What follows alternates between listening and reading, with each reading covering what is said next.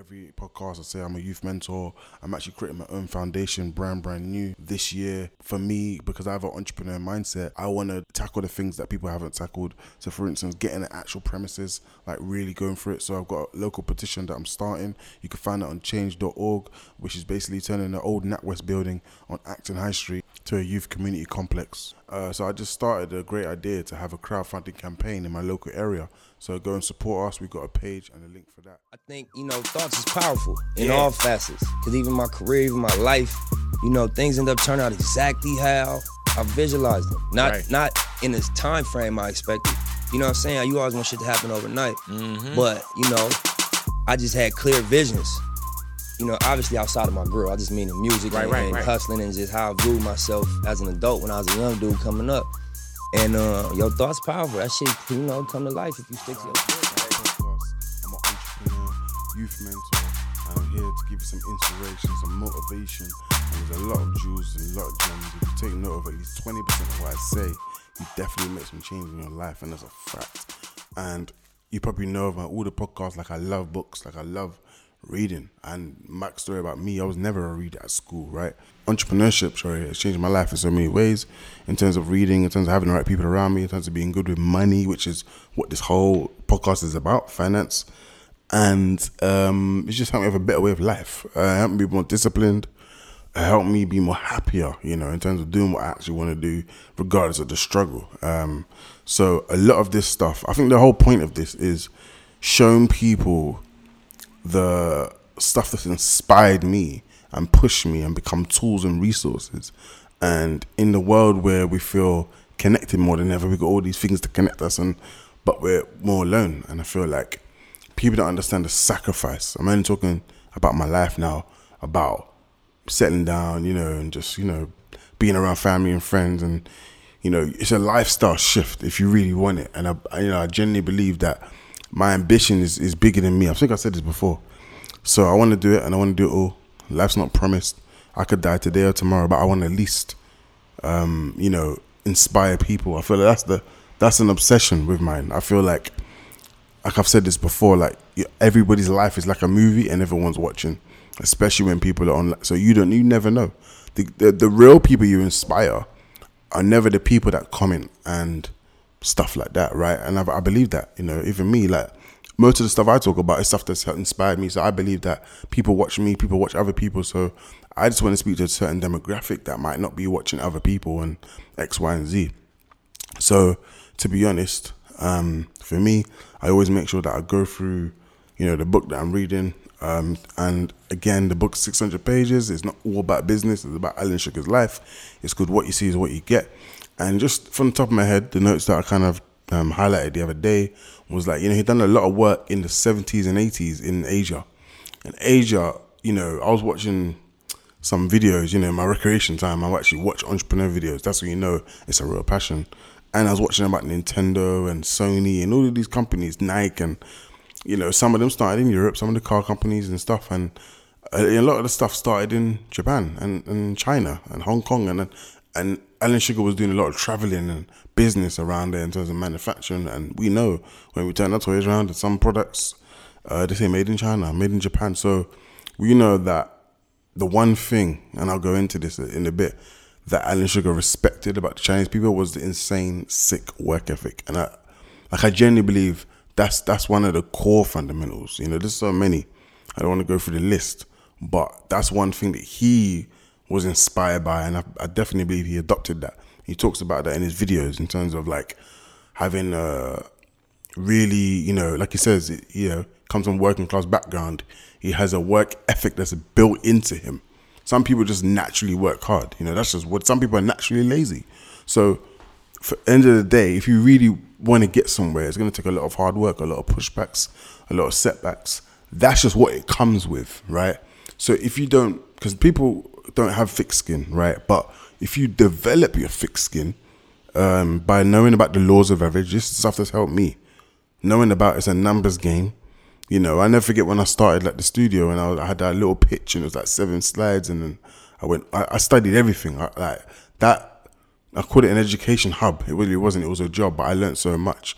They taught me about eye contact, body language, in terms of like if you're going out somewhere, buying someone a drink when you first meet them, you know, get someone on your side, get them keeping attention, stuff like that. So I used to use all of these things, wore a suit, so they knew I was serious and stuff like that. And over time, I was nervous, you know, and I got loads of no's. And I remember having a tally. I'll never forget this. And I was like, look, if I get to 50 and I don't get a yes, this laws of averages are a hoax. Like, I don't believe in this. And I literally done it. I got every single person, took a lot of admin work, and I wrote down like the yes and the no. And if I had time, I wrote down what the reason was. And I saw any common reasons. I became a student of that process. And, you know, it was like, I had to believe in it, because it was like, you know what, there's so many no's. And I kept going. And something pushed me to say, look, laws of average. Look, like, I used to go and knock doors, door-to-door sales, right, all in London, like, and it was just crazy. And they always said, like, if you have a target, you're only going to get a small percentage of wins. And like, in this generation, we want things to happen overnight. And that, working as a door-to-door salesman in that small period of time, developed my thick skin. I got used to getting no's over a certain period of time, rather than getting one hit and just walking away. And I feel like that's what entrepreneurship is, loads of hits in life and in business. You know, sometimes, most of the time, things happen in life that affect your business. And it's very hard for you to still be focused, still be disciplined, if you haven't got thick skin and a strong mental capacity. So yeah, that's just what I think. And I feel like, obviously I say I'm an entrepreneur, and that word is always thrown around. People can jump at instant and say they're an entrepreneur, but I genuinely believe I'm an entrepreneur for probably one simple thing. I love it. I actually really, really love the hustle, the grind, getting up. Things that people hate, I love. And I feel like that's what, again, I learned from the door to door. I end up loving the rejections. People knocking the door, go away, knock on the door. I'm not interested, knock on the door. I got all of these things, but in my head, I was like, if I keep pushing, I'm going to know. If I give up, I'll never know. That was just in my head. And I thought, you know what? Let me apply. You know, and long story short, the learning lessons in that environment helped me more than the money I made. A lot of people in business focus a lot on the money. And the truth of reality is, the first 2 years is make or break, right? The 3 to 5 years is when you're actually going to make money. Somebody put a post on LinkedIn, and I started to go on LinkedIn more than Instagram. And someone put a post saying, oh yeah, I've just paid myself a salary for my business. And people think like, yeah, it's actually like a crazy financial shift. Most of the time, right, you're going to make less money you made than you did in your full-time job, right? If you made that change, that's just what it is. So that's why I need to talk about money. I need to talk about, you know, entrepreneurship, and the thing is not just about getting money and that's why I always say it's about being a business person. Being an entrepreneur is two different things. I've always said that. Entrepreneurs are business savvy, but purely it's not just about, I believe you can be an entrepreneur. You can't teach it. I feel like if you really want it, like on a certain level. And there's people that go to business schools and business classes and study entrepreneurship. I met a person just recently, and he goes, yeah, I'm going to do an MA in entrepreneurship. And I'm like, I'm already an entrepreneur. How could you teach me to do something that I am? That's like teaching me to be black. Like, I genuinely believe that's just like, a real entrepreneur would know that's what they are. And Tony Robbins has a massive quote, and he said, people have core beliefs and values to who they believe they are. So if you believe you're an entrepreneur, you're going to move and act like what you believe an entrepreneur is, right? And I believe tests are great, right? Going through the hurdles, and that's what they used to do. They used to put us out there in the field. You know, that's what they used to call it. They used to call it the field, knocking the doors, and only the strongest survive. I've seen people quit. I've seen people give up when it got tough, you know, and what I really learned is just about pushing through the pain, right? Pushing through the disappointment. And it's easy to get discouraged if you don't get what you want over a long period of time. But again, it's about building your mental toughness. And for me, it's like the whole point about me, you know, being an entrepreneur and having vlogs. If you go onto my YouTube, Jerome B, I'll be on Instagram as well. I put like videos of stuff, not just to inspire people and make people see me and replicate that for themselves. I want to be accountable to myself. I don't want to just say I'm doing it, I'm not doing it. I don't want to say, look, I've read these books and not read them. Like, I'm making promises to yourself is the biggest, probably one of the biggest self-esteem boosts you can ever have, right? So for me, I got inspired by a girl called Jade Valentine, right? Everyone follow this girl. She's a mixed race girl. She's from London, and she is an embodiment of, literally, I'll be honest, of a female I would love to be with, because I'm trying to create generational compound wealth, and ideally that's what I want to match it with. So when I see these type of women, I always make sure that they inspire me, right? So she has loads of videos on YouTube talking about motivation, just my life basically. And I've messaged her a few times, whatever. I don't really know her personally, but she posted a book called The 5 a.m. Club. And I just thought, what is The 5 a.m. Club, right? And she has a YouTube channel and stuff. So I watched the video about what she does in the morning routines. And there's one thing that is common, right? In all successful people, they get up between 4:30 and 5:30 a.m., full-time job or not, right? And these routines and habits, and this is where I was going back in terms of the compound effect, which is daily routines and habits. And in the moment they feel mundane, but at the end of the day, you're building something. You know, you don't build a house like that. You got to do brick after brick, and that's what I feel like success is. People always want to jump, but they miss the steps. I feel if you can't be dedicated and disciplined in your personal life, forget business, because business is full of commitments and you know, dedicated moments. So in my opinion, if you can't be dedicated to yourself, forget other people, forget an idea that comes from your brain into life. Can you commit to yourself just to wake up in the morning, right, at the same time every day? And again, everything is learned behavior, right? So if you're getting up in the morning and used to hitting the snooze button, when you're trying to do it at first, it's going to feel painful. You're not going to want to do it. But Tony Robbins said it best: the pain of discipline or the pain of regret. We want to get up and build that so it's a habit. And then on top of that, I record and film it, whether it's on my Insta stories, whether it's an actual video. You know, unfortunately, I used to go to the gym and someone stole my camera. I used to do daily gym vlogs. And I used to go to the gym at 6 to 7 a.m. and film my workout and film the start and the end of my workout. I wanted people to see that this is possible. That's the beauty of the internet, because I would never even start to get up at 5 a.m. if Jade Valentine didn't post that book and I didn't get that book and I didn't get inspired by that book to do it for myself. So the key in life, the whole point of life, is to see something first and replicate it for yourself. And I've done that for all of these videos and all of these books and all of this stuff. Is literally somebody's doing it for themselves and replicating it. So at the end of the day, going back to Gary Vee, it's like he says, everybody says they're an entrepreneur. But at the end of the day, if you're an entrepreneur, show me. Like, your actions have to match your ambition. And even though I sound like a broken record, it's like at the end of the day, repetition is the father of learning. I'm going to say this one more time. Repetition is the father of learning. The more and more we do something, the more and more we told something, the more and more it will stick. And that's what we need to do. And habits and behaviors are something that needs to stick over time. So if anybody's listening to this and is struggling, that's a good thing. You're meant to struggle. That means you've done something. You've made progress. You've made the first step. And nothing's a walk in the park straight away. We're meant to strip over. We're meant to go through that struggle. The struggle is real. I'm writing a book in my head right now called The Struggle is Real, because I feel like what can I say? What's the right word? The high I get from messing up or falling over and failing is great, because I always bounce back. There is nothing in my head that says I'm gonna walk away now, I'm done. Not like nothing. And again, this might tie into the why and being committed to your why, and you know. So again, this podcast is really about me, but it's about my inspiration that I could draw from to give to people too, right? So for me, there's certain common traits in entrepreneurship, and I'm only going to talk about a few because I feel like there's too many. And for me, I want to have impact. I want to have legacy.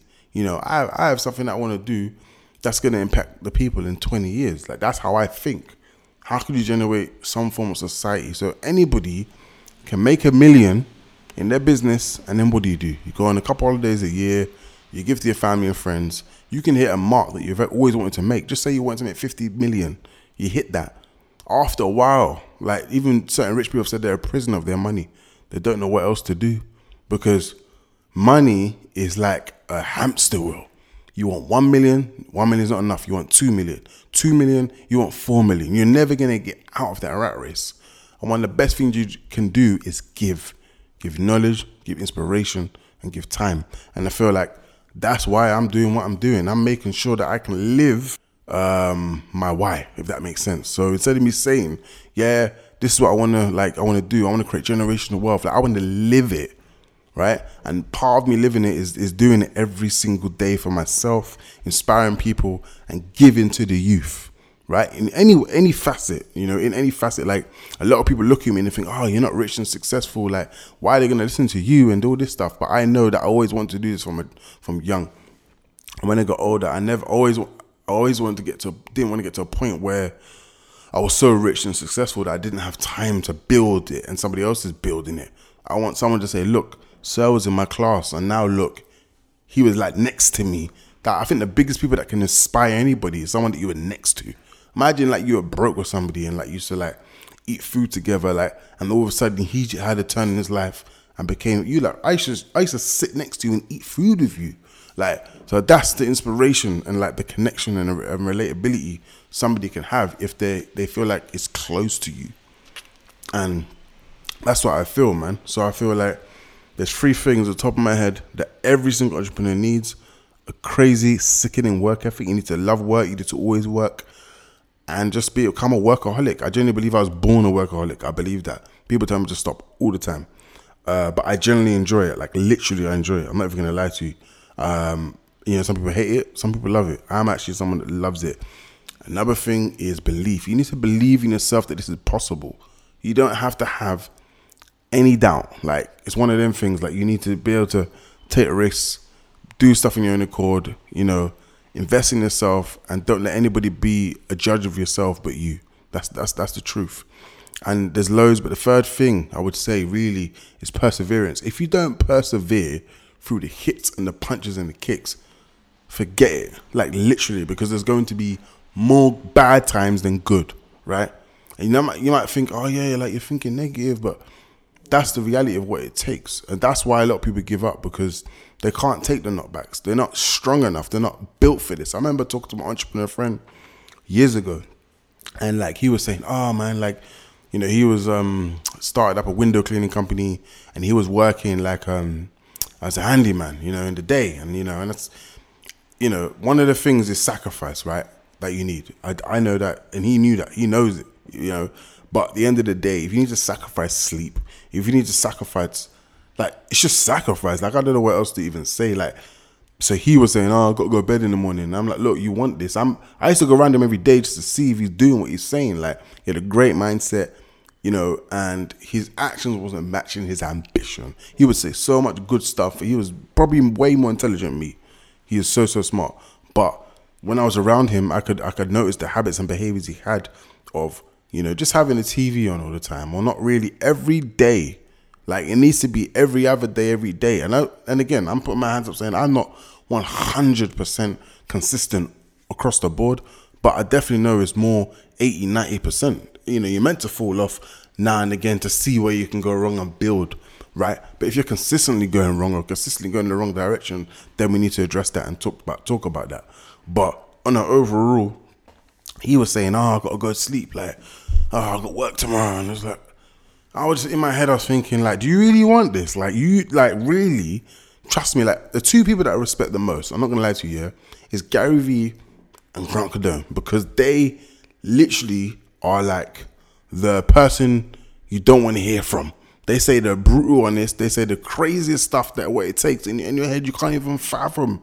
But in reality, that's what it takes. It seems really aggressive and really crazy. It does. Like, think about it. If you read 10X, yeah, if you just hear Gary Vee speak and what he says that basically if you go to work, come home, 7 to 2 in the morning is the best time to really build your dream if you want this, right? And it really comes down to how bad you want it. So when he says that and you think, I need to sleep, I need to do this, and because of this, and you come all these excuses, but in the reality, you can't skip the work and you can't skip the sacrifices, right? You can't have your cake and eat it. You have to go through that. And everybody I know has had them tough times that made them great. And that's really what it takes. There's nobody that hasn't done it without work, without hard times, right? Even the people I think the people that have made it the most, go and look at their story, right? Go and look at their story when they could have just gave up or just quit because of this happened and that happened and this happened. They could have, but at the end of the day, and this will lead into the reference of the book, you need to have perseverance, right? Go and Google what that is and apply that. And it's not easy, but repetition, like I said, is the father of learning. So this book I'm going to drop right now is called The Obstacle is the Way by Ryan Holiday. And the basis of the book, right? And I'll go and pull it up right now because I got it just over there. The ancient art of turning adversity into advantage. And you might think, what does that mean? So if you look at all of these successful people, everybody's had massive problems that's become the biggest thing from them. And I'll make a few examples, right? And I can only make examples from people that I can relate to and that are close to me. Not in like relationship, like I know them, but I believe I can do it because I've seen it. People like Dave. Dave went through pain with his brother going to jail. He turned and became the catalyst of his success, why he was driven so much, because he wanted to change the notion of like, you know, being a young black male and going one way and, you know, making your mum down, and now he's like bringing his mum on stage doing Brits and Mercuries and whatever, right? So that was his adversity he had to overcome. Conan specifically, he's got a song called My Story. He was on the road thing, man and running up in his yard, shot and killed his stepdad, right? And he said he's not going to retaliate and just do music and open Crepes and Cones and create like, this is what I'm saying. We're seeing a new generation of music artists that are like basically entrepreneurs, but they're fast tracking it because of the internet and because things can just get done simple. And that's just two examples. There's so many examples. And in this book, the basis of it is that basically you have 0% control of what happens to you, but you have 100% of how you react to what happens to you. And the whole point in problems, right? Instead of looking at it like personally, like I've done wrong and me, take yourself out of it and think what you can learn. Always have a student mindset. So, for instance, if you do something and something doesn't go your way, look at it differently. And that is what the book says. It says problems are good because it makes you think objectively, it makes you think of another plan to do better. So, in the end of the day, you want problems that's proof you're trying. And then at the end of the day, you only grow from them. So nothing ever goes smooth sailing and nothing ever goes the way you want. And sometimes you got to look at it. No, most of the time you got to look at it as a positive thing because most of the time it is. But for me, what does generational wealth mean to me? You know, a lot of people might say, oh, you know, it's, you know, giving back to, you know, my children, make sure they have a better upbringing. And I just want to break down just a segment of what I feel it means to me personally. So I was born in 1988 and I am third generation in this country, which means that my granddad came here and my grandma, you know, from both sides. We're talking about the Caribbean and Africa in about the 50s, right?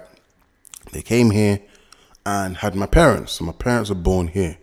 I'm the third generation after that, yeah?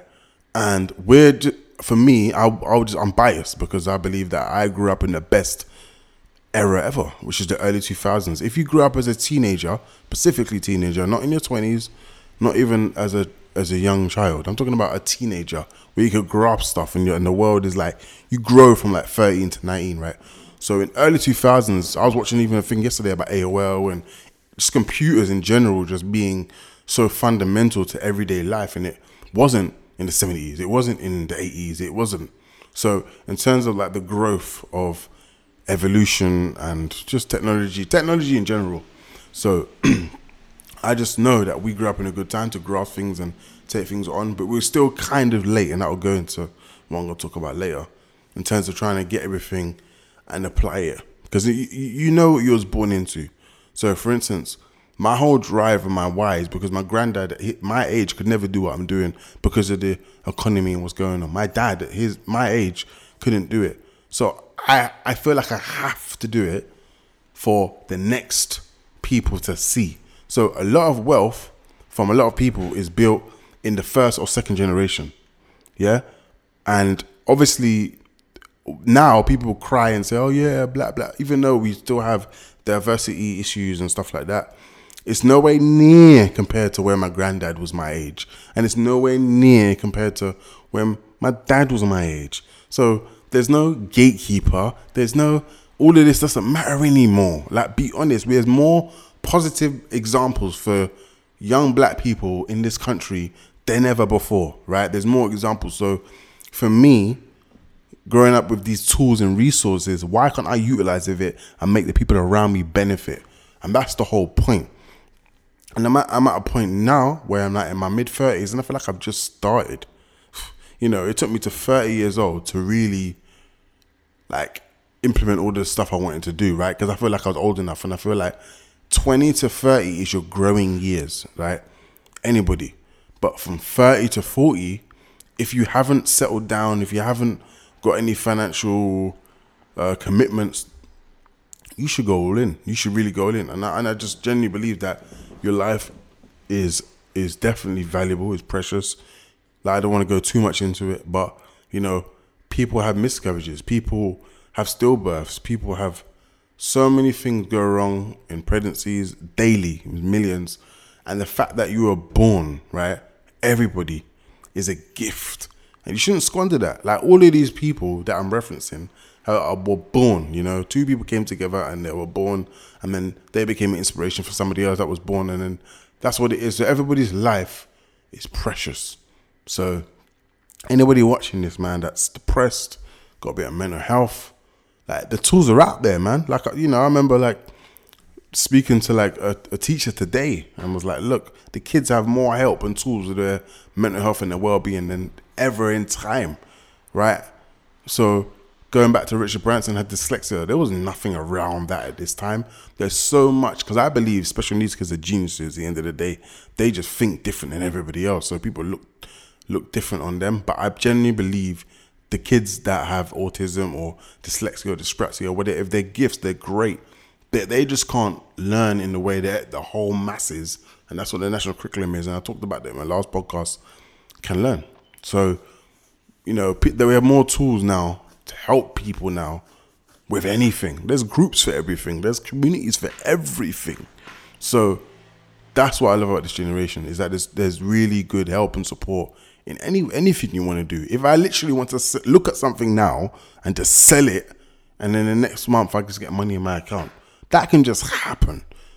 You know, there's no going out on the street trying to sell it or nothing like that. So yeah, at the end of the day, man, like, for me, it's like, make use of the time, make use of the economy we're in. We can say this, we can say that, but at the end of the day, it gave you the world in your hands. It gave you the ability just to even know something in 2 seconds.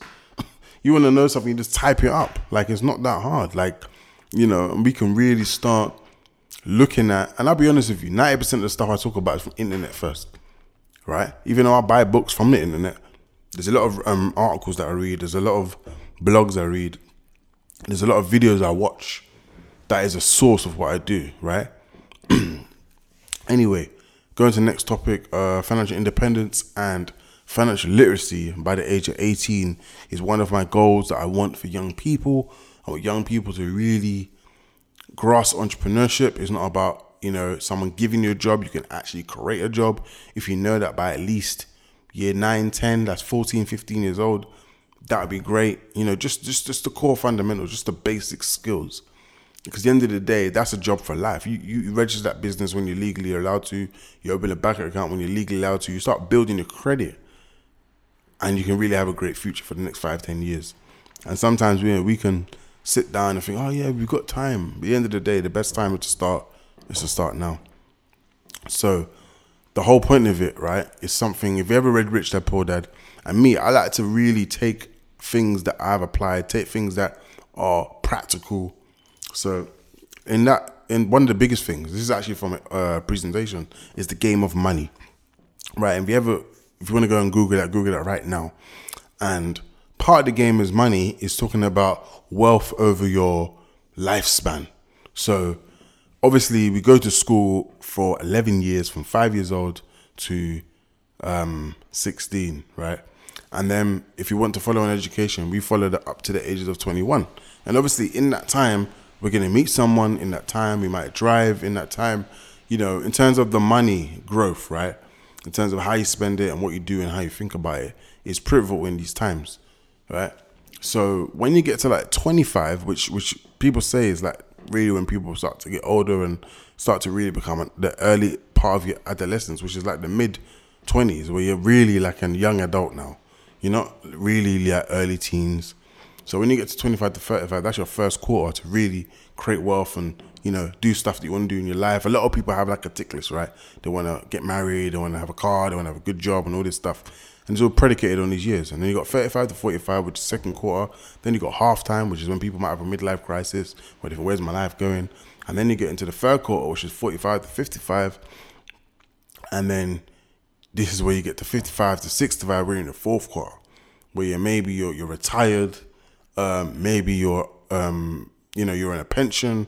You're at the end of your tether. Anybody right now listening to this podcast, if you're in the first quarter, which is 25 to 35 or younger, you've got time. Like literally. And the worst thing you can have is regret. You don't want to get to in your 60s and your 70s and regret stuff you didn't do. And there's an old line which says you're going to be most regretful when you're old for the things you didn't do than you did do. That's a fact. So do it all. Don't be scared. Don't let fear stop you. Fear can actually be an indicator to do the right thing. How about that? So when you get to a certain point, you can't rewind. You can't go back. You can't do things that you wanted to do. And I remember my granddad, right? And he's like 80 something. And I don't want to talk about his condition or whatever, but he's not how he used to be. And my granddad, he asked me how many children I have. And I said none. And he just tapped me on the shoulder and he nodded his head. And I thought, why would he be like proud of that? But I know that he wished, a lot of people do, right? Just don't say it. They can live or do more, because once you have a child, you feel like you're stuck and attached to that child for the rest of their life and your life. And it's very, very hard to have any personal ambitions. So he even just said it to me that it's actually cool. Like, everybody has their time, and if you feel like this is the sacrifice you're going to make for a generation, right? A generation isn't just 5 people, 10 people, it's 100 people plus. So we're thinking about how people got rich, and when you get to a certain age, you don't have to struggle before the age of 25, right?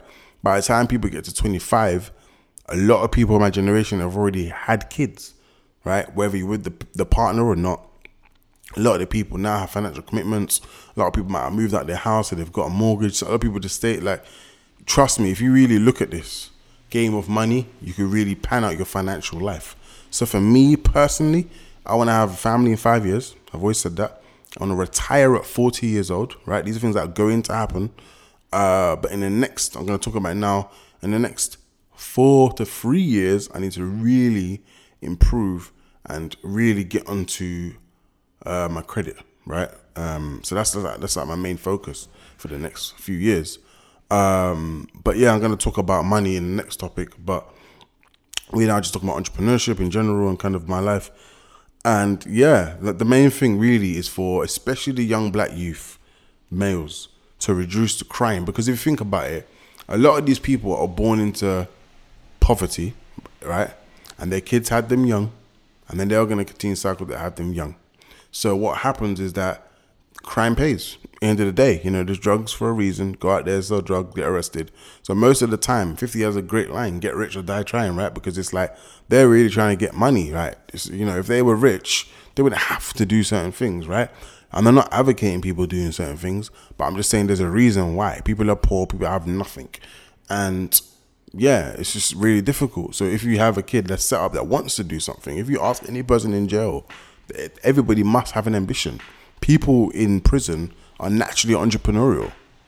So it's just that they use their skills and their talents and their mindset into crime, which only feeds the criminal justice system. I talked about this already before.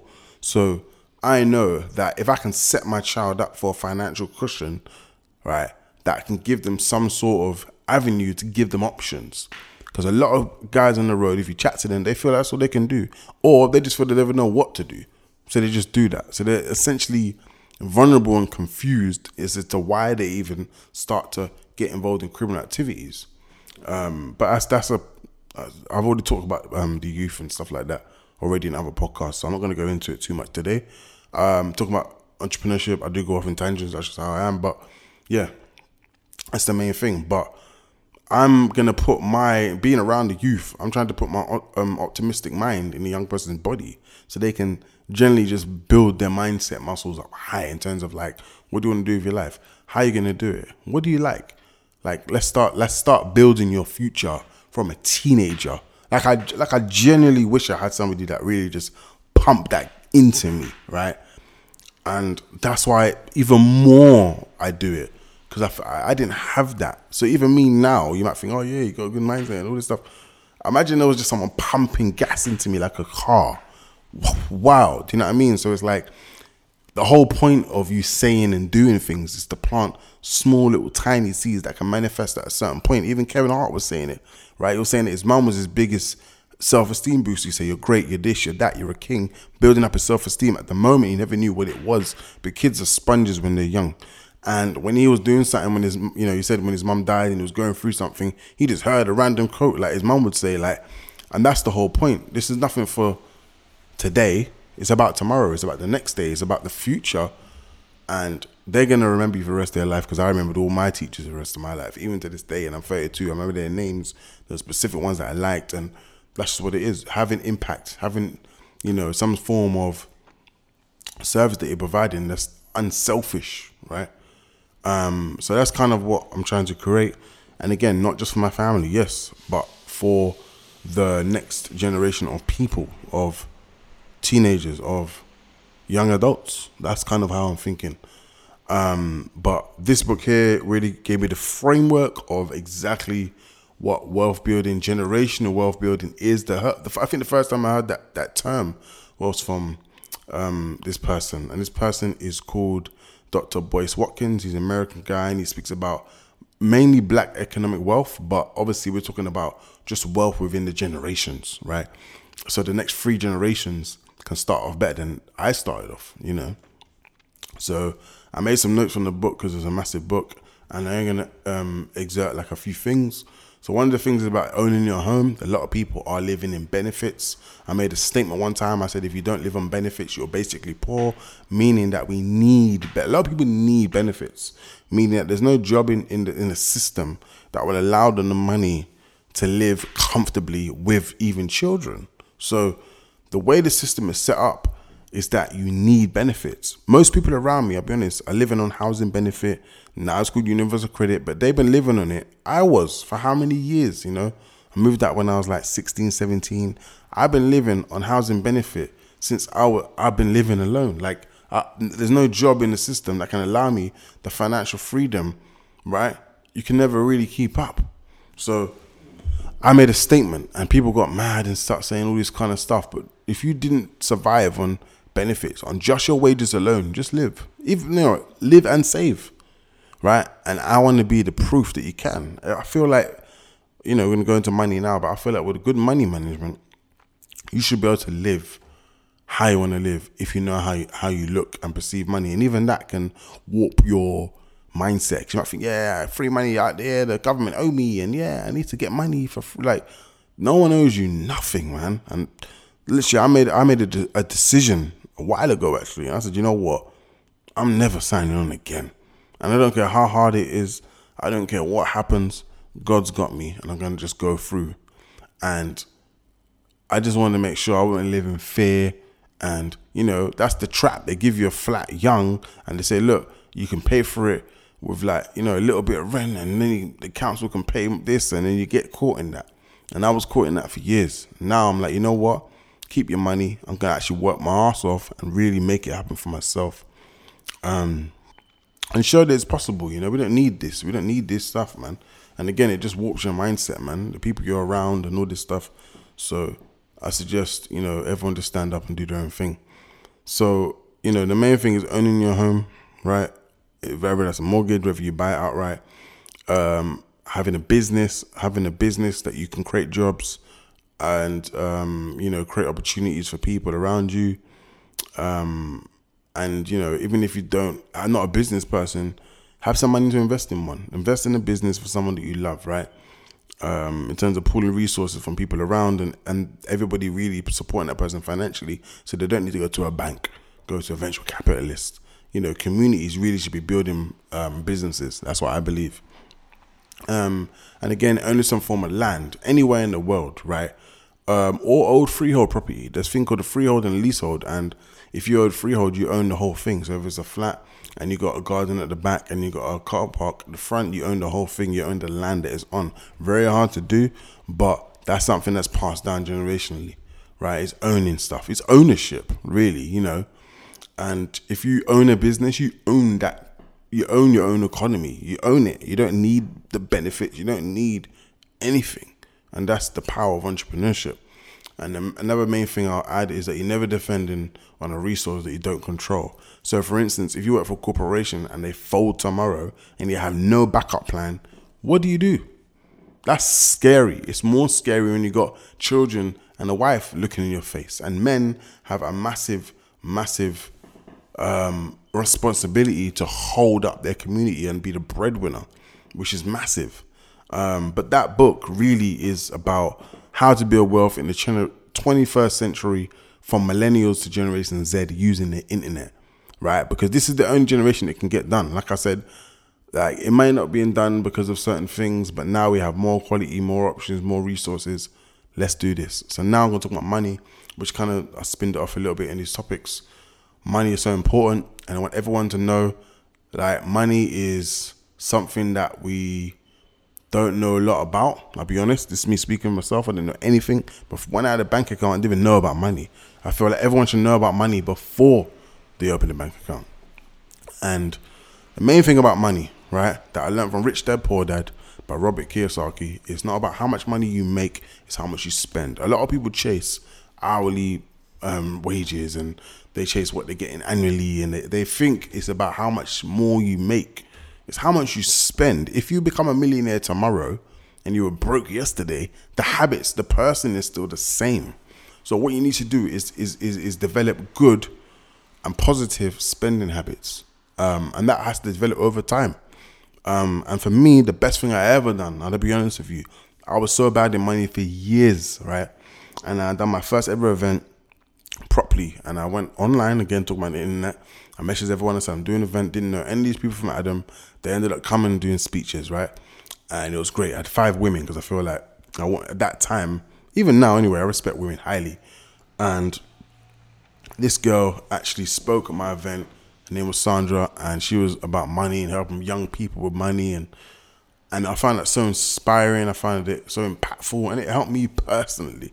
And so I can have somebody personally I can actually feel like there was a friend, and I can actually call them and say, look, this is a problem I'm having. I've never gone to anybody, even though for all of these years I've had financial problems. I've never gone to a financial advisor. I've never done a credit. I've never done anything. I think more time I was scared, but I just learned that, you know, once you build a relationship with someone, vulnerability can be a massive tool, you know. And just because the fact that I knew her and her thing was helping people, and it was just easy, you know. End of the day, she spoke at my event. I was learning too about, you know, spending your money in terms of, you know, spending stuff you can't afford to live without, and, you know, saving and not getting into debt. And it's just crazy, you know. And like I said before, in entrepreneurship, it's not just about making the money, you know. Getting anything, like getting success, is not about getting it, it's about keeping it. And that's the hardest thing. It's not about getting a relationship, it's about keeping a relationship. And that's where you have to build your skills, is in the keep, right? Even though people feel like to get some stuff is hard, don't get me wrong, but to keep something, especially for a long period of time, it's a lot of discipline you need. And I feel like she helped me in so many ways, it's unreal. So I feel like in terms of me, what to do and how to do it and let it stick and having someone accountable, she was the first person. And again, she posted a book on Instagram, and it's called The ABC of Personal Finance by Bookie Smart. And for me, obviously, like 90% of the resources that I get inspired by and use are Americans, right? 50% of them, probably that's even exaggerating, probably more than that, 80% of them is all by men. So I wanted to make sure I have a nice diversity in terms of who I get inspired by. If I can get inspired by someone that I see myself in, like a black girl that was younger than me from London, then it's amazing. So these are people that are in my community, that are in my age range, that are the same ethnicity as me. So this book was written by a young black girl. So that's the whole point, you know. This book, please get it. It costs less. You can go and buy food for this and just go toilet in 2 seconds. This book is worth it. I'll say it one more time. The ABC of Personal Finance by Bookie Smart. This helped me. I got this book highlighted. I got Excel spreadsheets.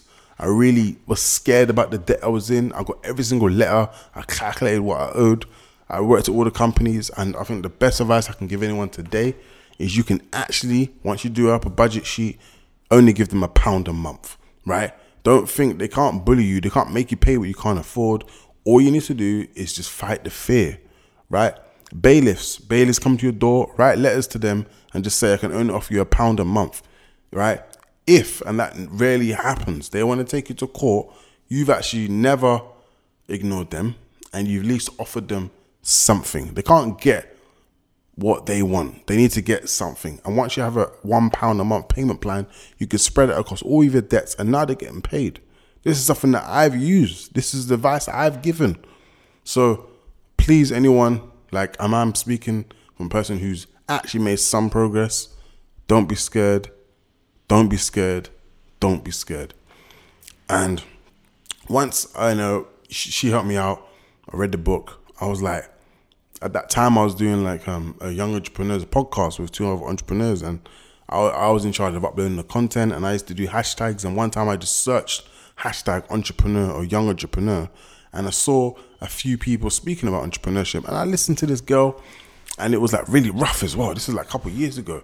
And this black girl was talking so much knowledge about money, like on a psychological level.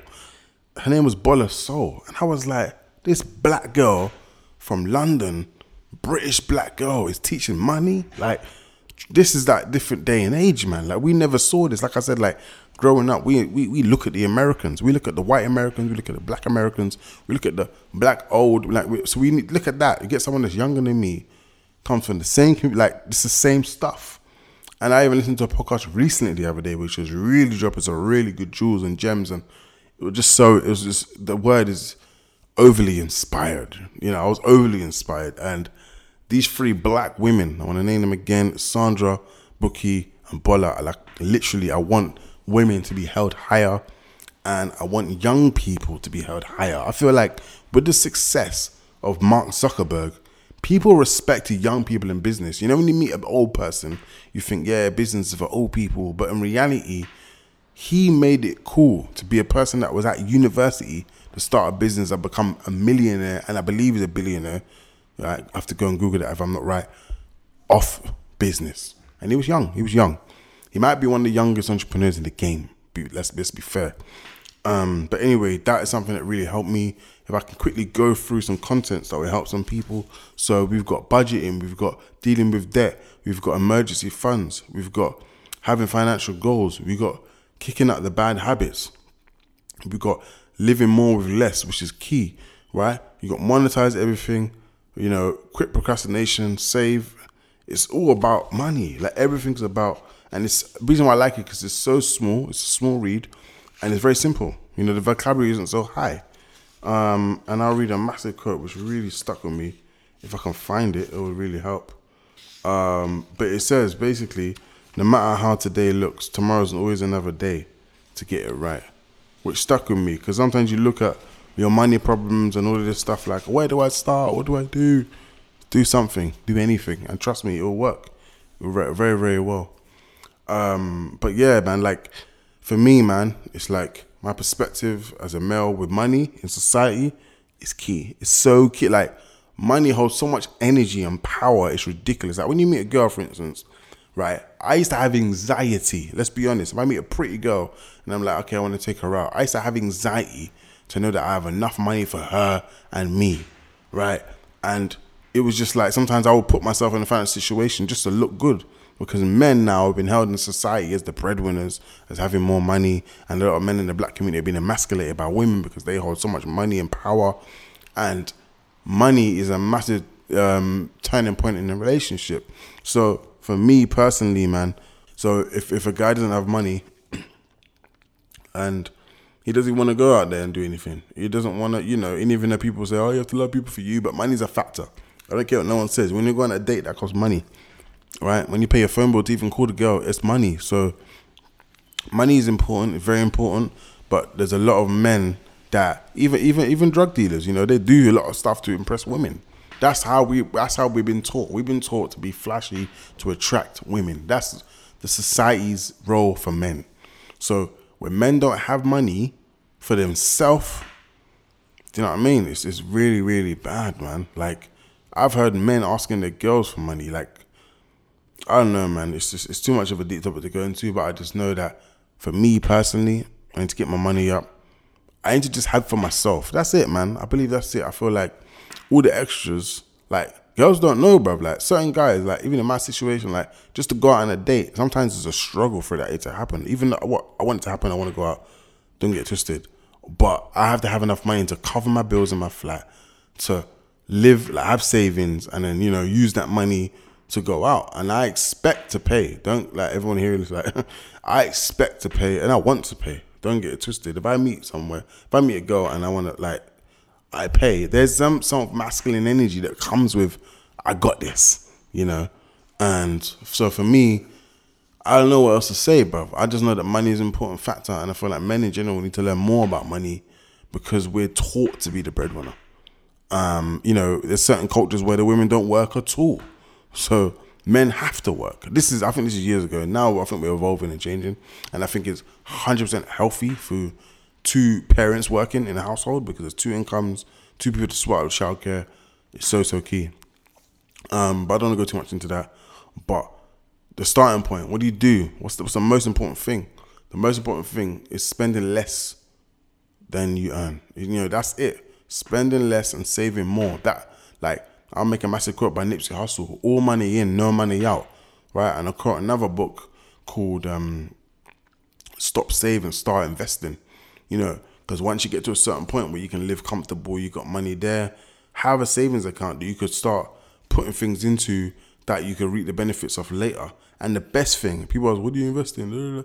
Like, for me personally, I'm not trying to invest in something I don't know, and I'm waiting, I'm not rushing. The best thing to do is invest in yourself. All of this stuff is money. I brought all these books. I pay to go to events.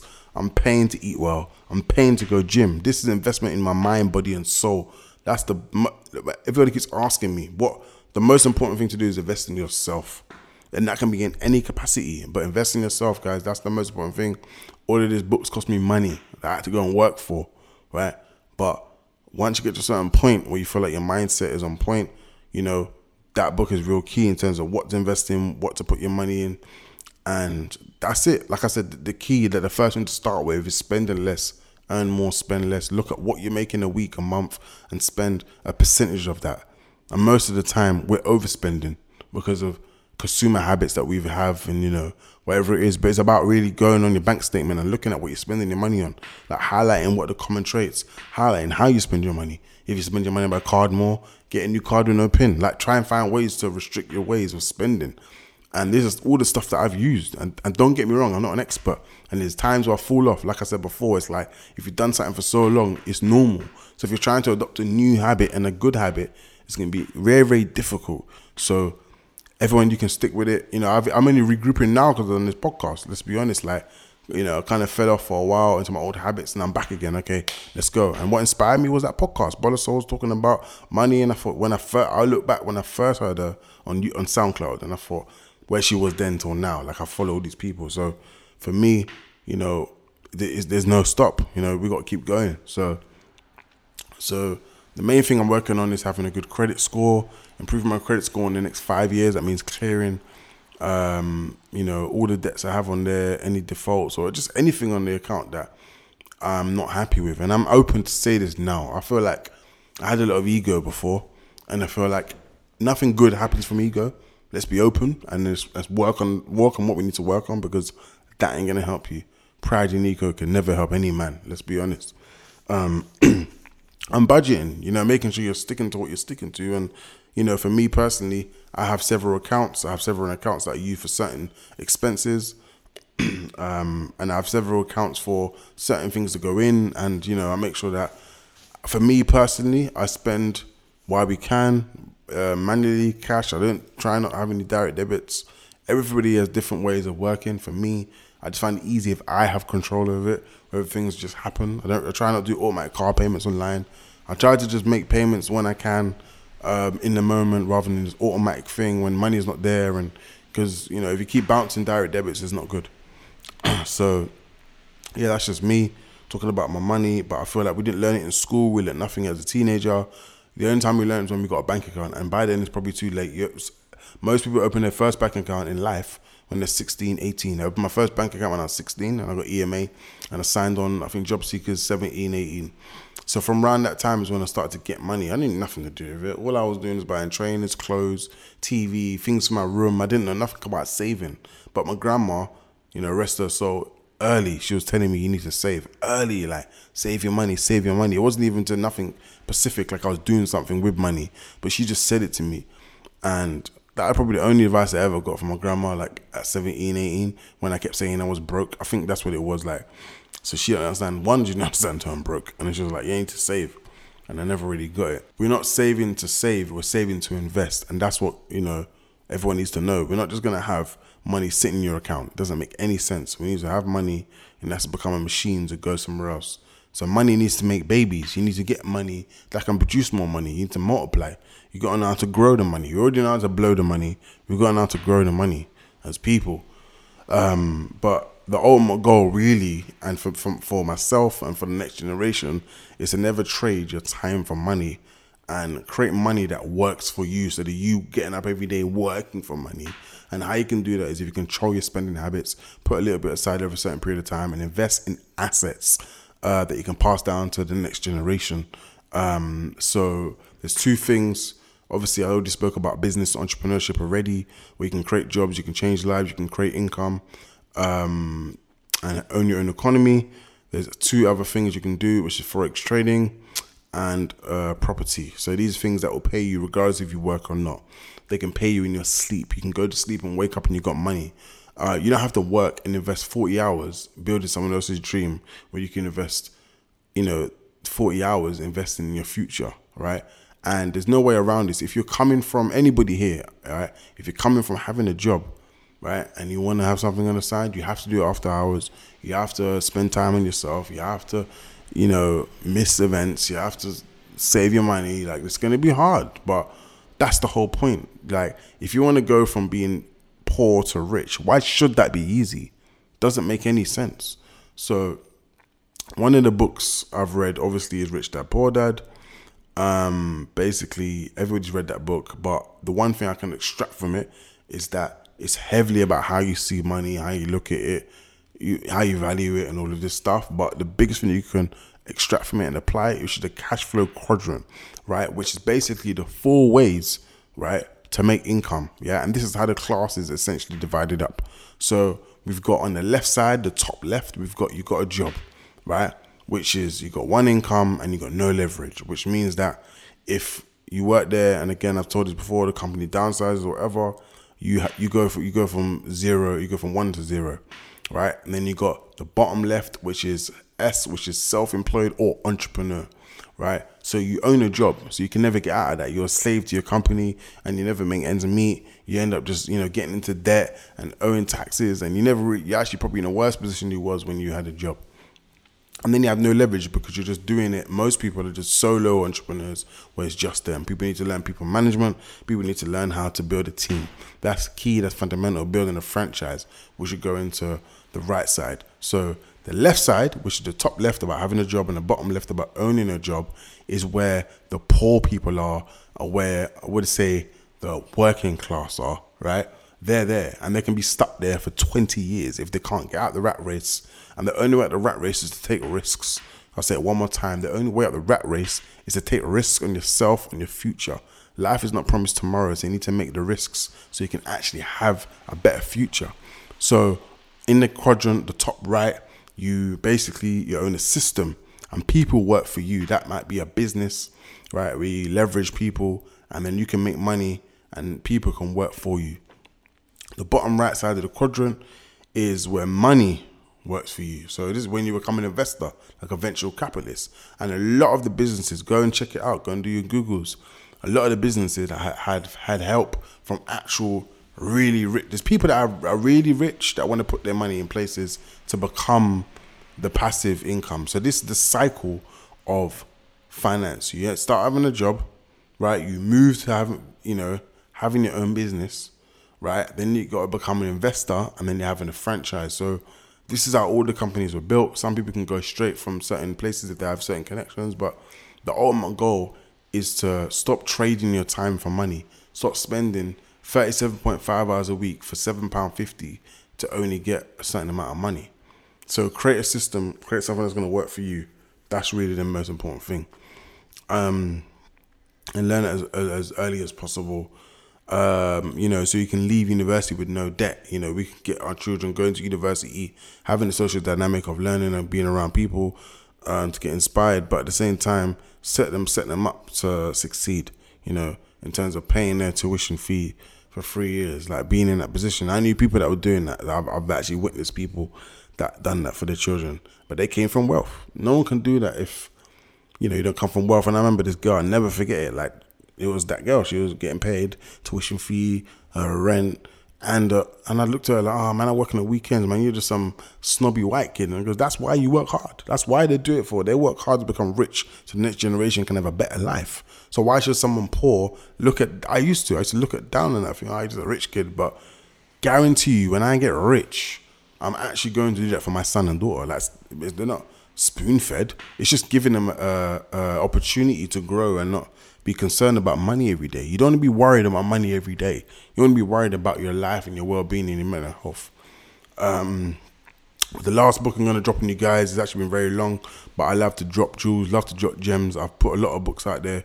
The last book I'm going to drop is called The Millionaire Booklet by Grant Cardone, and it basically goes into like the millionaire mindset you need to have. You need to believe you can really be a millionaire, and it really just starts from your mindset and your habits and your surroundings.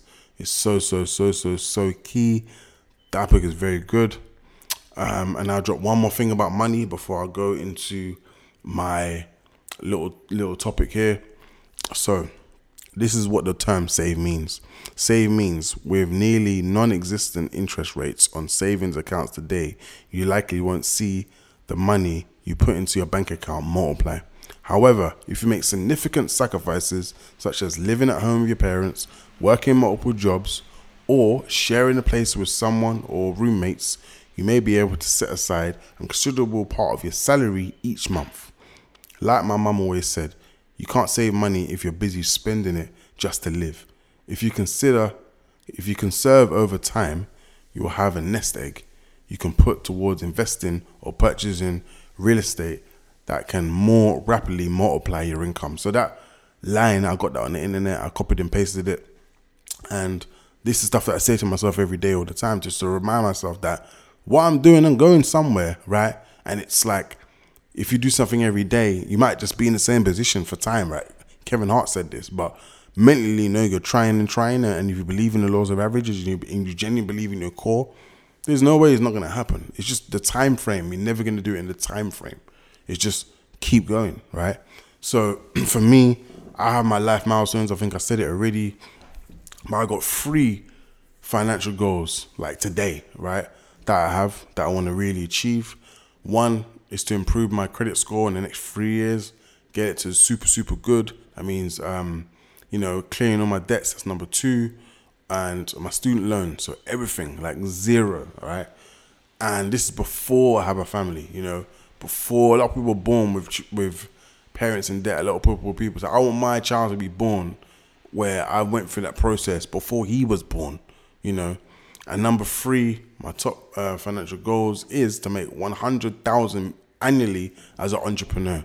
So entrepreneurs struggle. It takes 2 years to break even, 3 to 5 years to actually build a business. And it actually takes a little bit more money for you to actually, as an individual, benefit financially of your business.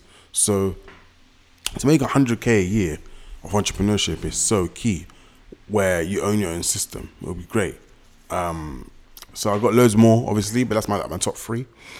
So this is my best financial decision ever. The best financial decision ever, and I said it before, is spending less than I earn. So key, looking at exactly what I made in a week, take away my fixed expenses, which I have to pay regardless, and then be able to counteract that with more income, So now I'm making, let's just say £500 a week, and then I spend 300. That's £200 saved money. Or if you want, you could say 150 and invest £50 in yourself a week. But the biggest thing I ever done, right, financial decision was spending less than I earn. The worst financial decision ever, and this is the financial decision ever, which is in the past, which is getting a payday loan on onego.com to pay my gas bill. And I'll never forget it, like hearing it on the radio and being weird that I actually done it. Like I actually done that. It's really bad. It's like you're killing one fish to get another. Like it's really, really bad. So that's something that definitely I wouldn't do again, but it's probably the worst financial decision ever. I felt desperate, I felt fearful, and that's how I acted, because I was coming from an emotional place. So what does financial independence look like to me? I feel like never be able to worry about money again. Not worried about how much you have, how much you spend, how much you give. You should always be free when it comes to, like, you know, giving money or doing anything with money. And the second thing is being able to make decisions because I own my time. And that's literally, there's so much things that fall under that. But if you be able to do stuff and have many options because you're actually in a financial position, like, it's such a great feeling. It's freedom. It's financial freedom. You know, you're not tied to anything. And the last question is, what is the one thing that I spend the most money on? I'll be honest, I love eating. Food. I love eating. Like, I eat out. That's probably my biggest habit I need to kick, eating out. But I like it. I like eating out. I like getting takeouts. Even though I love cooking and love buying shopping, I love doing different things with food, right? If that makes sense. Like, in terms of eating food that someone else has made, and, you know, drinking out of certain different cutleries. I just like it, you know. Even when I go out on dates and stuff, like, I like going out to eat. I rarely would go out for drink. I would always go out to eat. So yeah, that's it really. I'm going to end you with this. I'm going to be the first millionaire in my family. That's a fact. That's something that drives me, that pushes me. It's an obsession, and because of them two reasons, I'm going to actually do that. So we can have a ripple effect. So I'm going to end you with this. It's about planting a seed to lead the next generation.